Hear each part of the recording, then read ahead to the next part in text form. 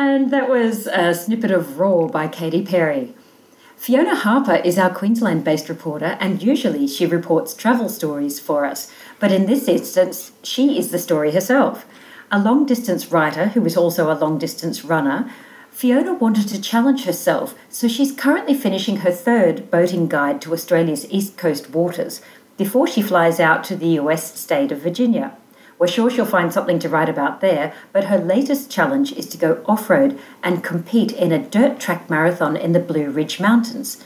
She spoke to Graeme Kemlo this week about the challenge ahead. Welcome back to the show, Fiona. Hi, Graeme. Nice to be with you. And last we spoke, you were working on and in fact had complete and published the boating guide to New South Wales. I believe you're working on the next edition. Where's that?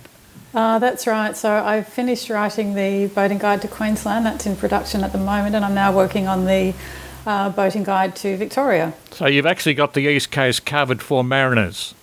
That's right, yeah. The Victoria book, we're also covering into Bass Strait, the islands down there. Oh, King Island and Flinders, yep. Yeah, exactly. That Furneaux group will go into the Victoria version. Oh, okay. Very popular areas too. Not that Victorians tend to go there much, but if you're a Tasmanian, you don't have much choice.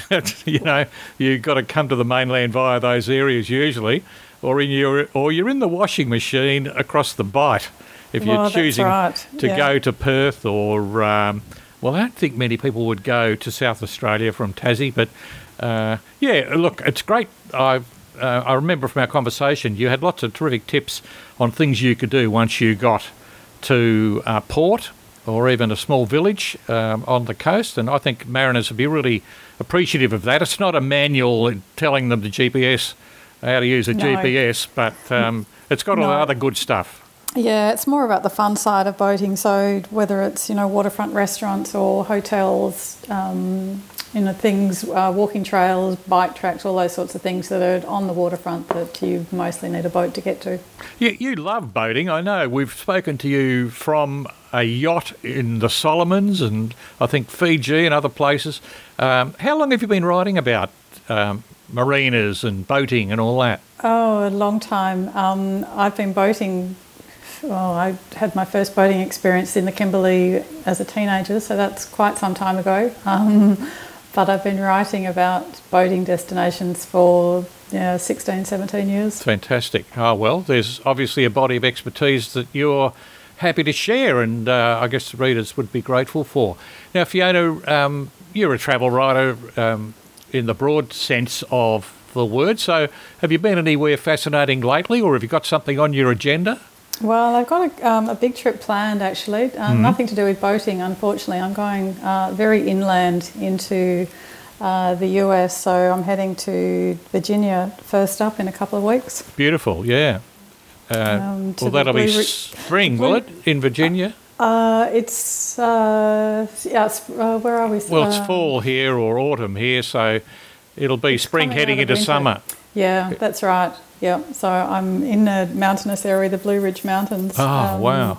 So, yeah, I'm quite looking forward to just seeing a part of the US that I haven't seen. What are you doing there, Fee?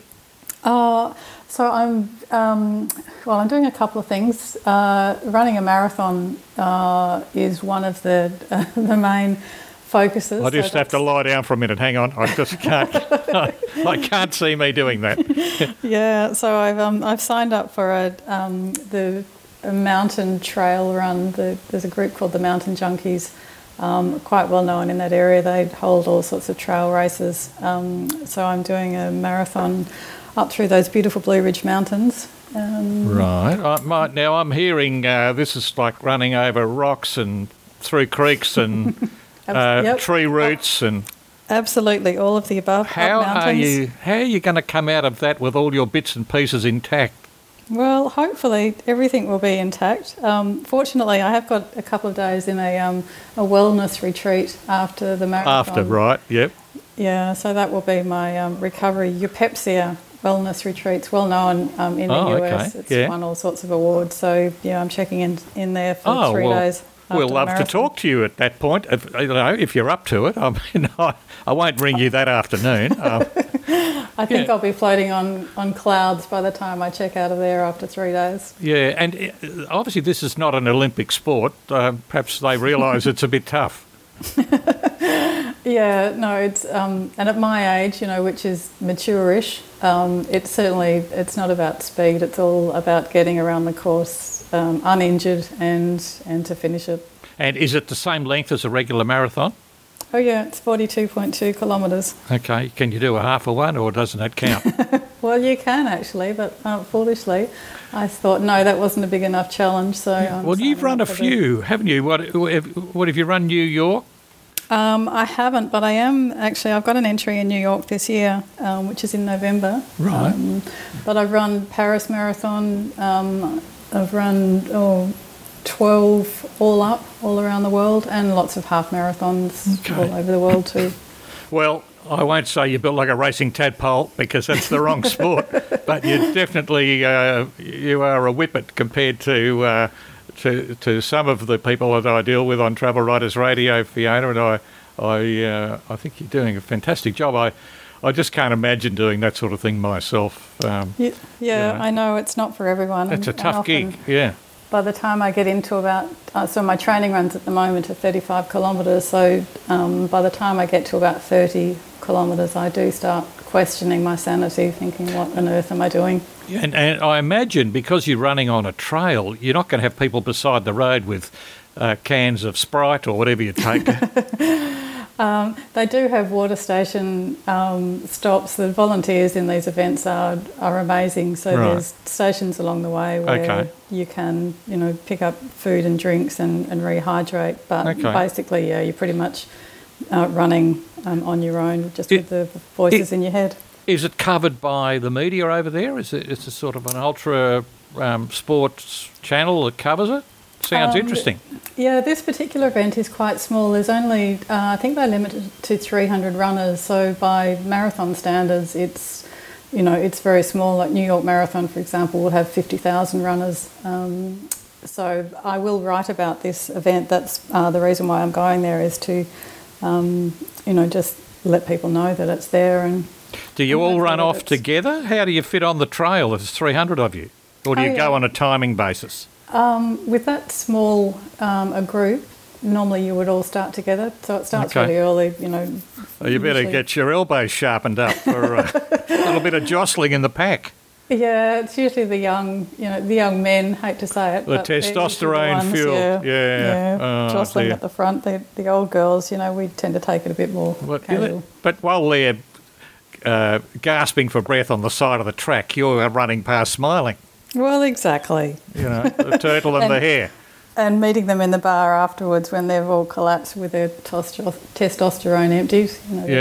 That sounds great, Fiona. And how many, I guess it'll take longer than a regular marathon, right?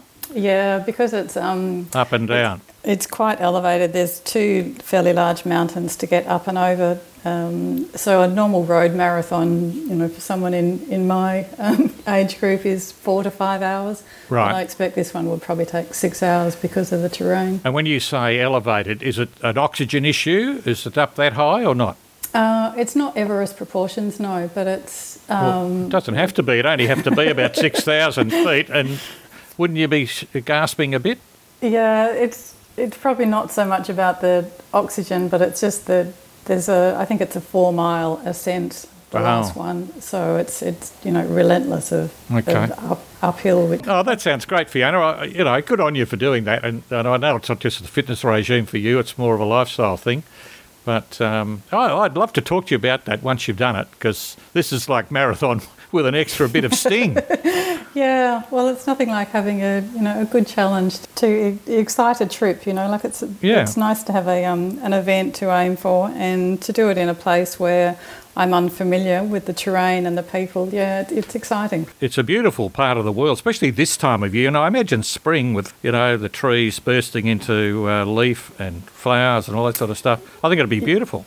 Yeah, I think so too. And that's part of the attraction of doing a trail mountain run, is that you do get time to enjoy the scenery and and soak up the area that you're in. If you're on a road running through a city, it's not quite so interesting. But to be running through, a beautiful national park area.